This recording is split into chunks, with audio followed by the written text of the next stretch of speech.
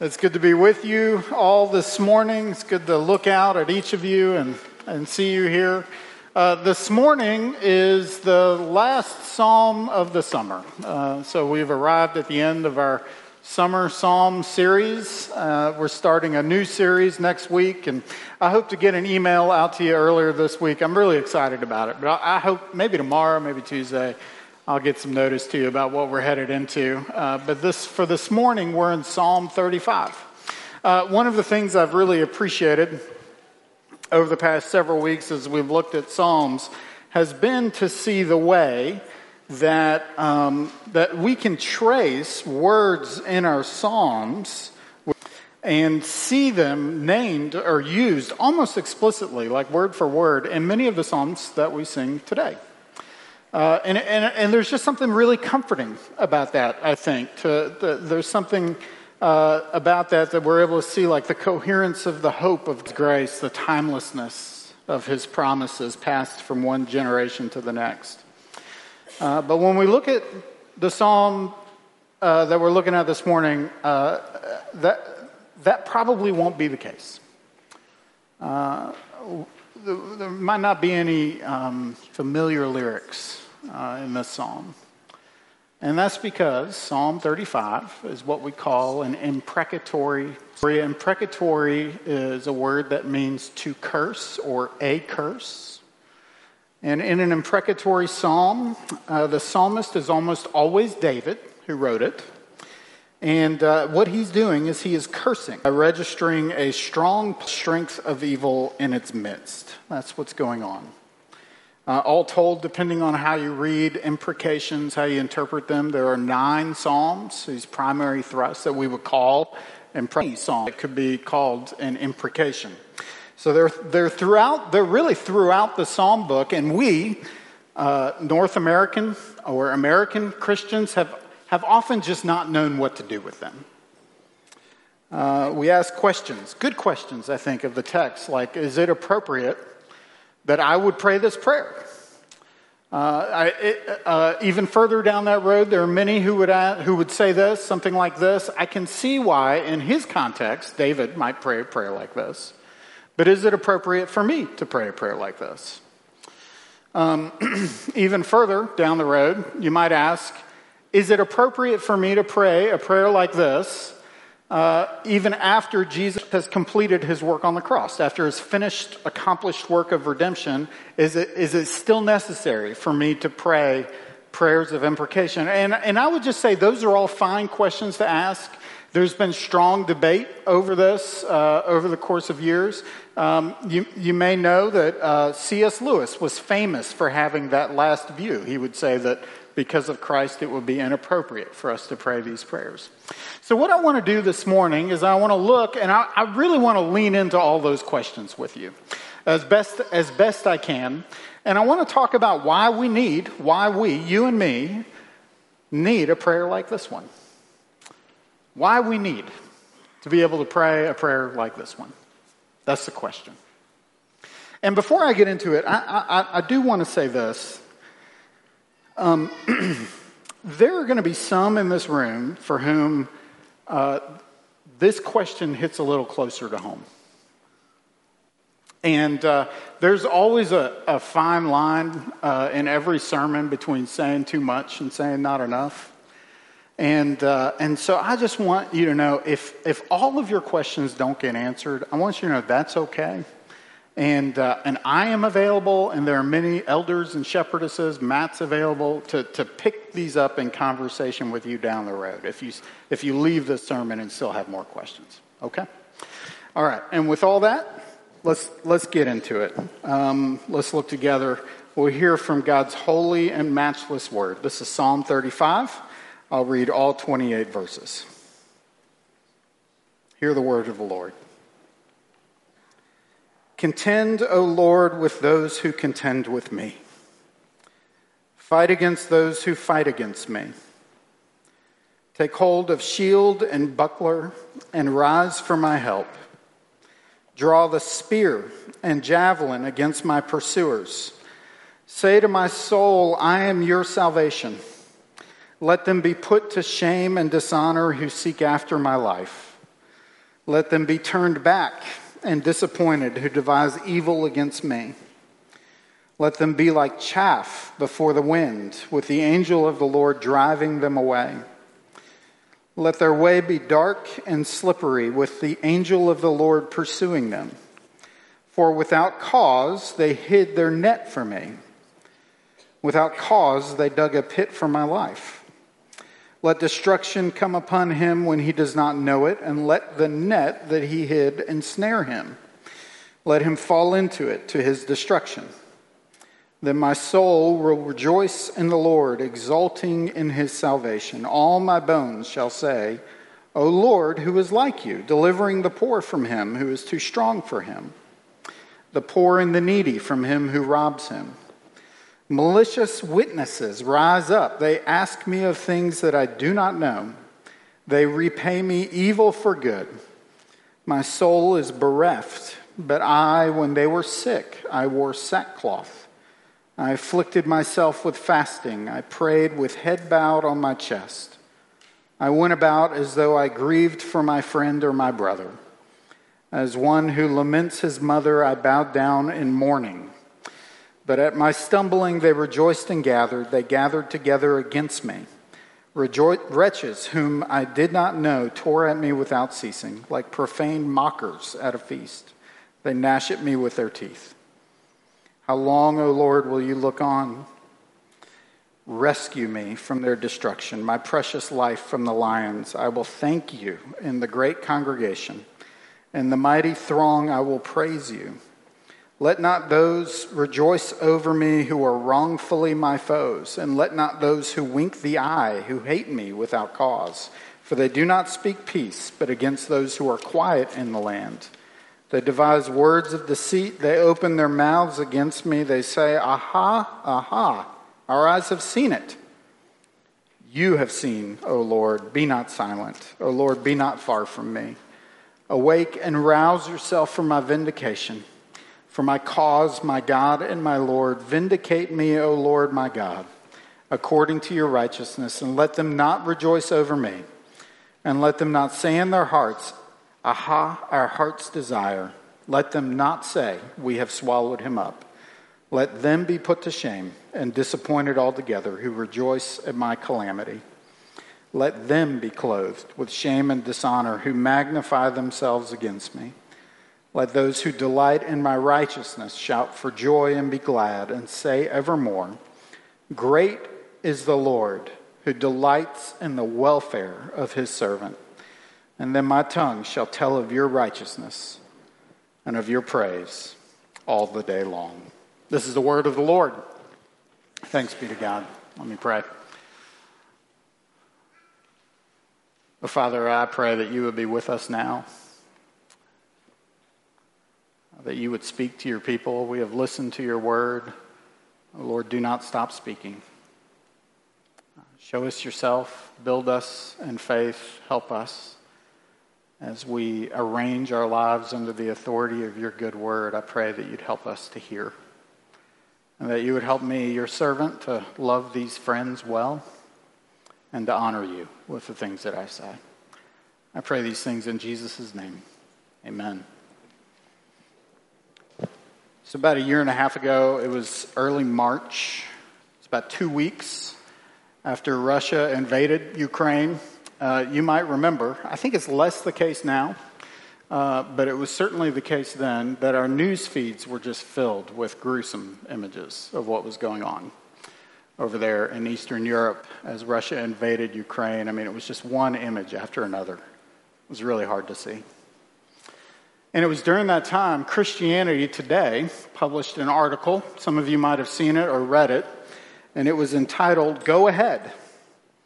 Pray for Putin's demise. Now, the author was Tish Harrison Warren. She's somebody I really love to read her. She's a wonderful Anglican priest. I found her writings really helpful over the years. I know many of you have too. And she said in the article, she said her head was filled with these images. And she couldn't help but feel powerless. She couldn't help but feel sick with heartache and full of anger over this wicked war. And she found herself turning again and again to a psalm like this one, an imprecatory psalm. In this case, it was Psalm 74. Now, she admitted that she didn't know, she hasn't often felt comfortable with psalms like this, that she has gravitated toward what she calls the more even-keeled promises of God's presence and mercy. But in the end, she said this. She said, imprecatory psalms were made for moments like this one. And what she was proposing is that there are certain times in this life and in this world when it's not just that an imprecatory psalm will do, it's necessary, is what she was saying. For David, he is obviously in one of those moments when he writes this psalm. And my question for you is, have you ever found yourself in such a moment? When you felt powerless, or sick with heartache, or full of anger. In those moments, one of the things that you need to know is that God is a defender of his people.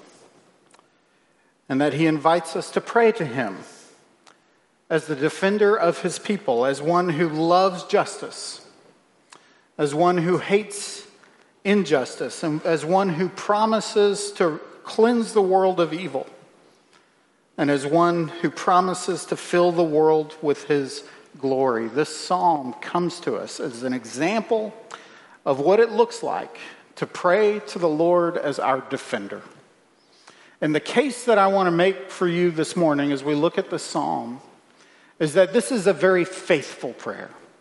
That this would be prayed by the faithful people of God. And there are 2 points that I want to make to support this faithful prayer that we have before us.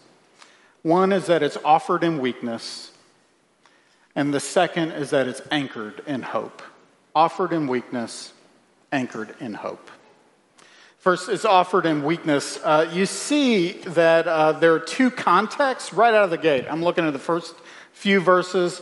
There are 2 contexts where David is working out his place of great weakness. The first is in a courtroom. That's verse 1. He asks God to contend with those who contend with me. Now that word contend is a legal term in this case. It can mean to make a case against or to accuse. Later in verse 11, you'll see he mentions malicious witnesses. Again, that's legal language that describes bearing false witness, intending harm to the innocent in a court setting. That's the setting or the context that's being described here. So it all suggests that David is alone and defenseless in a courtroom, and he's looking for someone to defend him. He's looking for a good defense lawyer, is what we're seeing in this passage. Someone to argue for him. So that's the first context. The second is a battlefield. He's asking God to fight for him, to take up arms for him. That's in verse 2 and 3. And I want you to pay particular attention to the weapons that he names in verses 2 and 3. In verse 2, he says, be my shield, or take up a shield and a buckler. Those are defensive weapons, okay? A buckler is a type of shield. It was rectangular, it was huge. It was meant to cover the whole body. So what he's asking for the Lord to do is to protect him, to be his hiding place, to cover him. We've seen other psalms that make those similar requests. But in verse 3, he says, draw the spear and the javelin. Now, those are offensive weapons. And that's really the first signal in the psalm that this is an imprecatory psalm, because what David is doing is he's moving from asking for the Lord to defend him to asking the Lord to proactively protect him. He's saying, it's not just protect me from my enemies, it's also stop them. Stop them from causing me or anyone else harm. Now that's the ask. And as we look further, I think we see that the scope of this request is commensurate. It really matches what David is experiencing in these moments. The first thing that he's experiencing is a deep sense of powerlessness. Verse 12, my soul is bereft. It's like he's emptied of hope. He feels no sense of agency. Like he can't control the trajectory of the story. And so what's he doing? He is looking to the one who is all-powerful to save him. He's hoping that the one who writes the story of the whole world might rewrite what feels like the inevitable outcome of this story. Powerless. He also feels betrayed. You see this in verse 13. He begins talking about how he treated those people who are now persecuting him or putting him in a place of trouble. And he says, when they were sick, I fasted for them. When they were suffering, I fasted for them. I prayed for them. I grieved for them as one laments for his own mother. I mean, what he's describing is this intense solidarity that he felt with the same people who are now persecuting him and causing him great trouble. And so he's been betrayed by them. And so what does he do? He goes to the one he knows, who is eminently loyal. He goes to the covenant-making, covenant-keeping God who binds himself to the good people, to his people in his love. And he calls on the one who has been faithful to him already to show his faithfulness yet again. That's what he's asking for. He's also experiencing a great deal of loneliness. He looks very alone in this passage. It says he's surrounded by people who are, quote, gathered together against him. That's what it says in verse 15. He describes them as profane mockers. And what that means is that he's surrounded by a bunch of people who really find a lot of joy in his suffering. It's a lonely place. And it's especially lonely because no one will stand up for him. So in his loneliness, what is he doing? He is looking to the one who advocates, to the one who's passionate about justice and who has advocated for him in the past to stand with him again. That's what David is asking for. And it's a good description, it's a good definition for us of not just what a defender is, but what a defender does. And what God does for his people. David is experiencing powerlessness, betrayal, and loneliness, so he's looking for God to exercise his power and covenant loyalty by advocating for him. Power, loyalty, advocacy. That's what he's looking for. And what I want you to see is that this is a faithful prayer. Because he is basing his appeal based on who he knows God is. These are all descriptions of of God's character. He is appealing to God based on what he already knows of God, not what he wishes God would be. And this is really helpful to us because it speaks to us in our place of weakness. It's a faithful prayer because it is honest about our weakness, but it is exalting the Lord in his strength.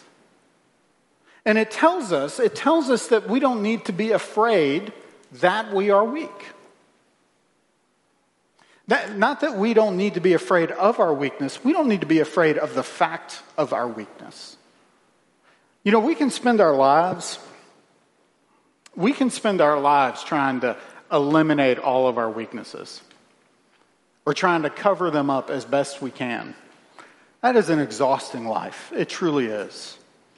And one of the things this prayer is doing is it's saying we are free to name them and come to the Lord. He does not begrudge our weakness. And this is good news for us because right now we live in a world that is constantly reminding us, just like David did, we're living in a world that is constantly reminding us of our powerlessness. Let me give you an example. The American Psychological Association. I'll tell you, if you want a riveting read, just look up any article on the American Psychological Association. That was supposed to be funny. They published an article about 6 or 8 months ago talking about the relationship between news consumption and mental health. And I'm boiling it all down I'm reducing it down. If you want to know, I'll send you the link. But what they looked at was not just the ways that we consume news, whether it's social media or traditional news outlets or whatever it is, but also they looked at ages from teenagers through older adults. And they came up with one broad application. And it was simply this, that there is a direct correlation between the amount of news we consume and the emotional distress that we experience. There's a direct correlation between the two. Now, why do you think that is? There are probably lots of different reasons. I mean, we can talk about, the mode of the communication of this. We can talk about headlines. We can talk about clickbait. I mean, we can talk about all those things. But one of the reasons it causes us emotional distress is that it reminds us of our weakness.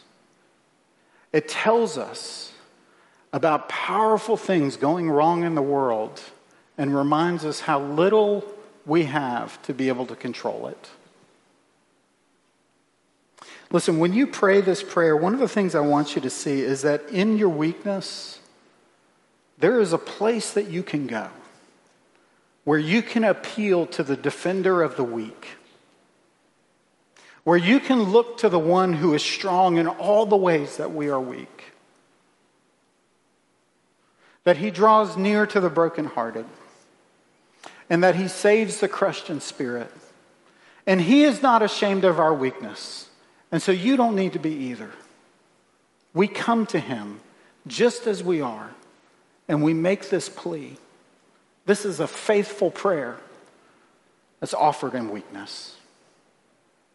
It's also a faithful prayer that's anchored in hope. You may have noticed as we went through as I read through the psalm, thanks for bearing with, it's a pretty long psalm, I know. But you may have noticed that he sprinkles hope in throughout his prayer. There are little glimpses of hope that you see. And every time he announces his hope, it's like he's anticipating some type of future joy. It's like he's anticipating there's going to come a time where God will act and he will be rescued or relieved in some way. That's kind of the way that the psalm is structured.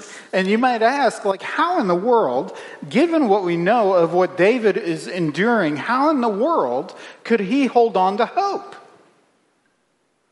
Well, first, David is he holds on to hope because he knows he's making an appeal based on what he knows God wants. He knows that God is a God of justice and that David himself is a victim of a pattern of injustice. Verse 7 mentions twice that his enemies are acting without cause. Again, he's evoking this legal language again against him. That's justice language. And then he picks up this idea again in verse 19. He uses the same exact words. And so what he's saying is that, God, if you love justice, then my enemies are your enemies too. The Shorter Catechism puts it this way. He says, it asks the question, how does Jesus act as our king? And it says that he defends us by protecting us from all his and our enemies. You see what it does there? It says that our enemies are also God's enemies. We also see his hope in that he is actually asking for a proportionate response. This is important to understand. Every time you come across a request in the psalm for something that feels pretty violent or difficult to read, I've looked at many of them over the past week, and all of them, as far as I can tell, are all asking for what we might call a proportionate response. You see this or a proportionate punishment for what he's asking for. Verse 8, you see the response that he's asking for. Let the net that he hid ensnare him. Let him fall into it. So what he's asking for in that passage, what he's asking for that God will do against his enemies is for his enemies to simply suffer in the way that they intend him to suffer. Do you see that? A good example of this, if you're familiar with the story of Esther, Haman was a persecutor of God's people, and he ended up hanging on the same gallows that he that he constructed in order to persecute God's people with, right? So he suffered in the way he was intending to cause other people to suffer. That's the kind of proportionate response that he's asking for, that David's asking for in this passage. And so he's simply saying, turn it back on them.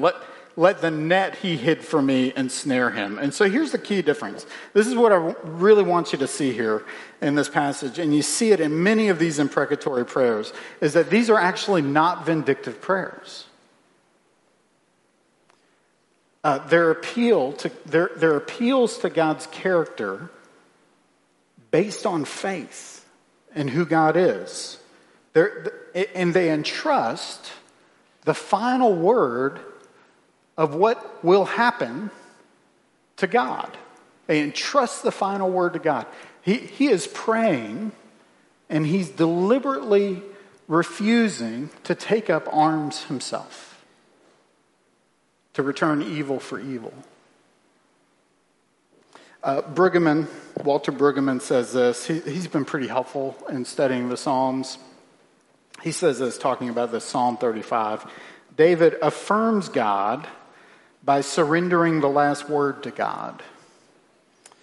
He leaves everything in God's hands, even feelings of hatred and aggression. He offers it all up and gives it to God and asks him to do with it what he will.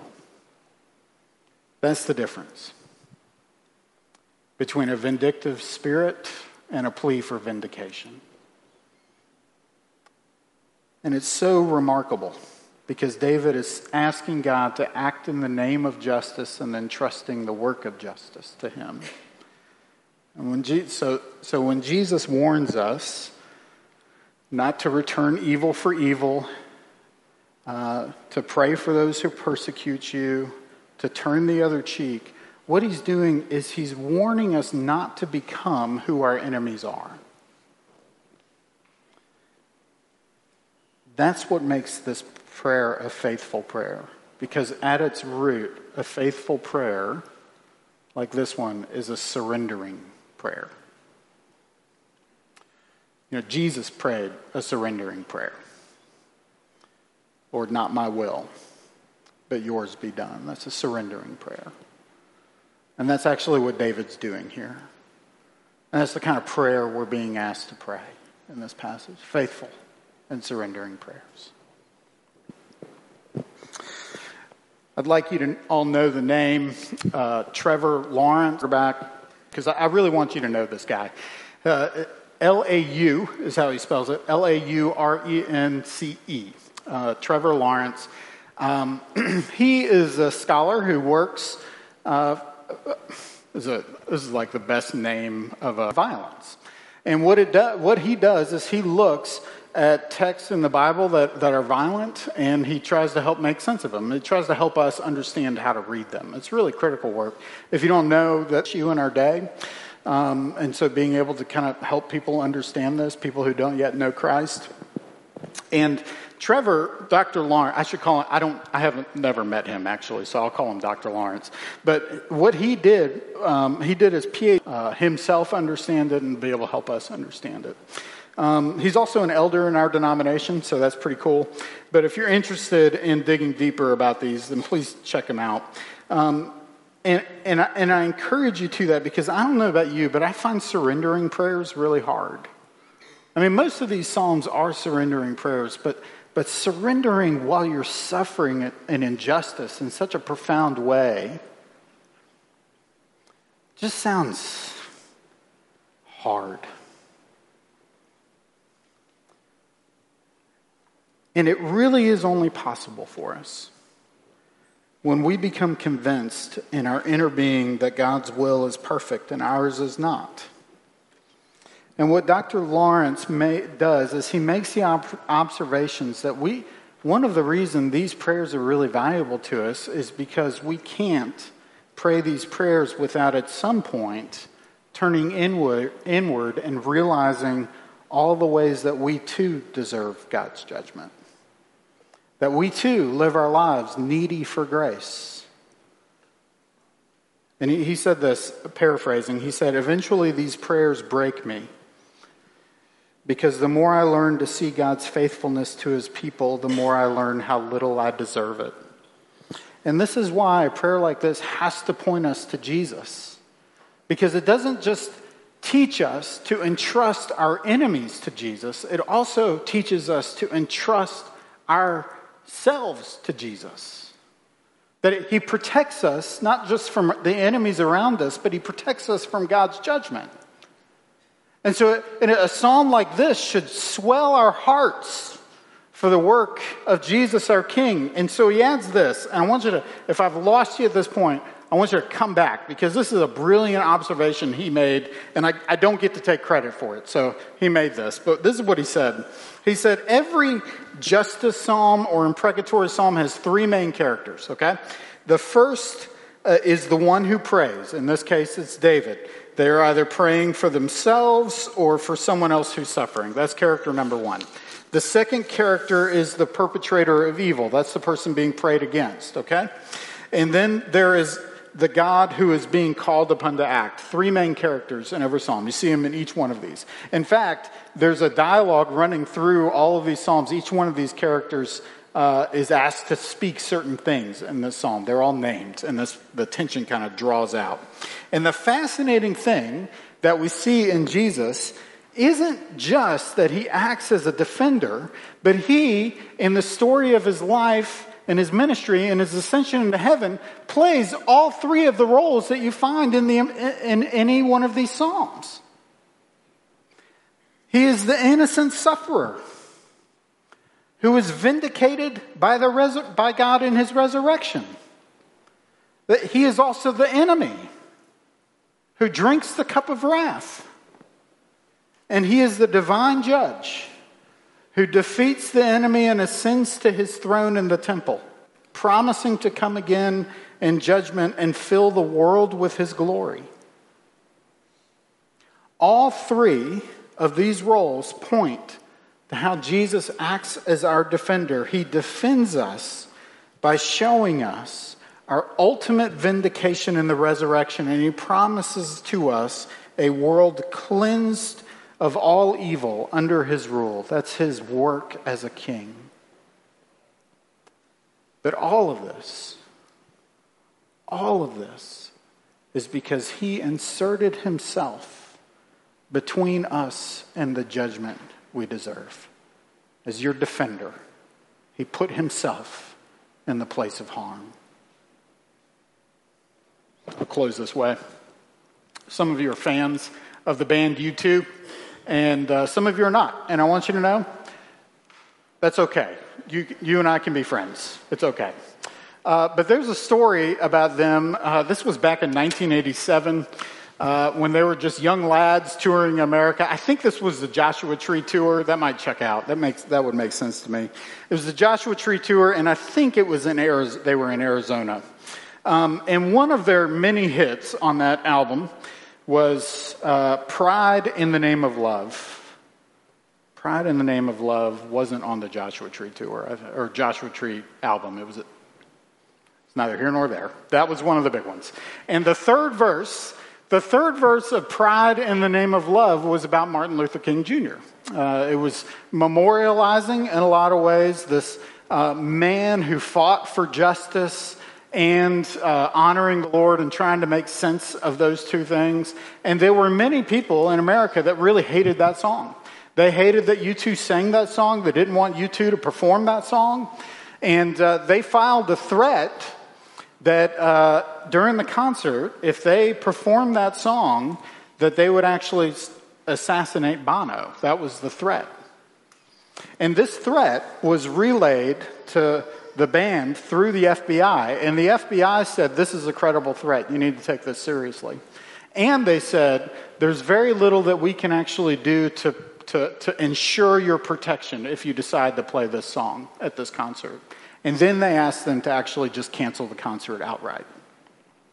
Now, if you know much about this band, or you have read even a little bit about Bono, you know that they decided to do the concert anyway, and so they weren't going to allow evil to win. They were going to continue to go forward.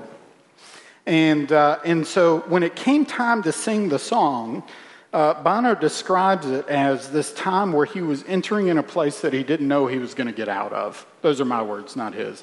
But he was kind of headed in, not knowing what to expect. And so he sang the song. And when it came time for the third verse, he got down on his knees. And he closed his eyes, and he says he sang that song like he had never sung anything ever before in his life, which for him is really saying something. And he sang the rest of the song that way, and at the end, he opened his eyes, and he realized two things. One was that he was still alive, and the other was that his bassist, Adam Clayton, was standing right in front of him.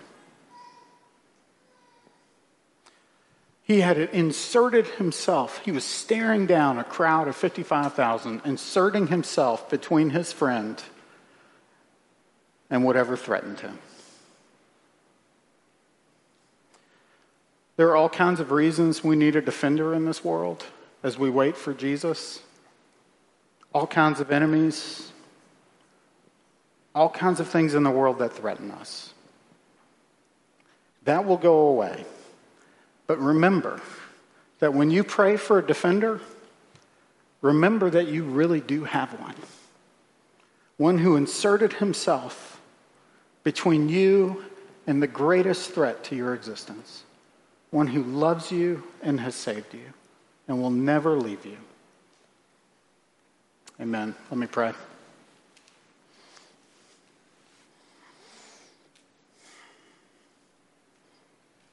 O you who defend the weak and the powerless, O you who vindicate, be our salvation. Rescue your people. Lead us in the cause of your goodness in this world, and anchor us in hope. I pray these things in Jesus' name. Amen.